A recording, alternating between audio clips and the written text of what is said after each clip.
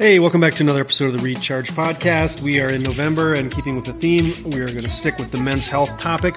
This topic is going to be, unfortunately, a little bit more scientific. I will try to keep the jargon to a minimum and explain it clearly and maybe a bit slower than I normally talk. But endocrinology is complex and complicated for the best of us. And so with that in mind, I just want to take a moment to define what we're talking about in this episode. It relates to low testosterone, but I want to kind of broaden it a little bit further into hypogonadism. And what the heck is that? Hypogonadism is a medical condition that's characterized by inadequate production of sex hormones in the testes in men, since we're talking about men's health this month. This deficiency can lead to a variety of symptoms and health issues, just depending on whether it occurs in the testicles themselves or somewhere else in the body, in this case, the brain. There is a structure deep inside the brain called the hypothalamus. Also, there is a structure called the pituitary.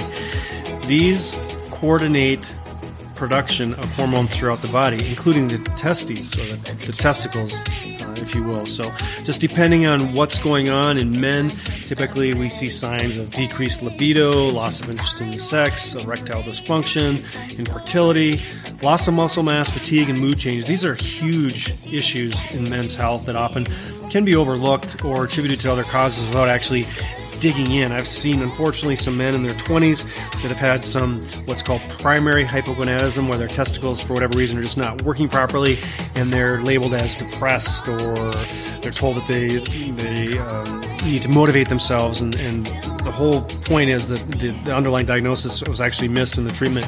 Once it was finally discovered that it was a testosterone issue, is easily addressable. So let's just jump into some information here. So as men age, their sex hormones, particularly testosterone, naturally decrease. This condition, over time, is called hypogonadism, and it's obviously different in men than women who are going through menopause. Typically in men, it starts around the age of 30, and testosterone levels are believed to drop about 2% annually. So you can do the math on that based on your age and kind of come up with an idea of how much it might be lower today versus when you were in high school.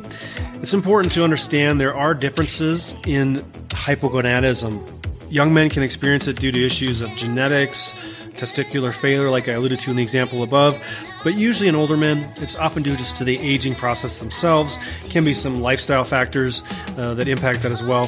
Fortunately, men, it tends to be more of a gradual decline instead of just an abrupt disruption, unless it's due to something like testicular cancer, testicular surgery where one is removed for some reason, or trauma, or there is a condition called torsion where the testicle will twist on itself, and if not addressed promptly, the testicle will die, and that will be another driver of the hormone disruption that I alluded to earlier. There are several uncertainties around late onset hypogonadism. It's still unclear whether symptoms are due to lower testosterone by itself or aging or a combination of both. So there's a little bit of debate around the benefits and risks of that. You'll find lots of things in the literature about that. There is a book by Dr. I think it's Morgan Taylor that talks about testosterone therapy, and I've read it, and I've actually heard some of his colleagues speak at conferences about it. So it's something that has to be discussed on a frank and personal level with individual one-on-one physician. Unfortunately, I've seen some men that have gotten testosterone on trips down south across the border and have been willy-nilly administering it themselves with some pretty catastrophic side effects, which I've shared in previous episodes. So I don't want to belabor that point. But how common is this hypogonadism that I've been talking about? Can affect anywhere from 6 to 39% of men over the age of 30. The chances increase with age and are pretty consistent across different racial and ethnic groups. So the way it's diagnosed, very straightforward.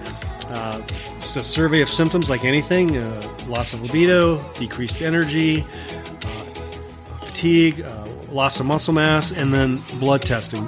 The best way to measure testosterone is before 10 a.m. in the morning. Like most hormones in the body, there is sort of a pulsatile release, a surge and decline of the hormone itself. So most labs would recommend doing an initial test before 10 a.m. and if it's low, repeating that, say in a couple weeks, just to confirm that this is actually accurate before just jumping right in with testosterone replacement therapy.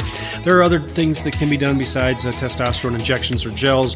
We'll save that for another video, but I just wanted to bring those to mind to make sure that you have a clear understanding that there are multiple options. So treatment, when it comes to this, clearly everything has a defined risk and benefit of it, but treatment can improve aspects like mood, sexual desire, libido, body composition, energy, brain health, brain fog. All those things are critical to the wellness and longevity and quality of life for men. It's also important to understand that there can be some impact related to heart issues and prostate issues. So I can't issue just a blanket statement here. This, obviously, like anything in medicine, needs to be individualized, and I'm just hoping to bring forth some information and education here during Men's Health Month to help you think and contemplate and have a little bit more information for discussion with a personal practitioner, whether that's physician, nurse practitioner, PA, etc. So just to wrap this up here, hypogonadism, low hormone, low testosterone, it's influenced by aging in men, can affect their hormone levels and their overall well-being. Recognizing the symptoms, which I discussed, and discussing these on a professional basis with somebody who knows your history, your medications, your lifestyle, all those things are important not only to diagnose, but also to rule out other potential causes, which could be more serious, and also come up with an individualized approach. So hope you found that helpful. Be safe, be well.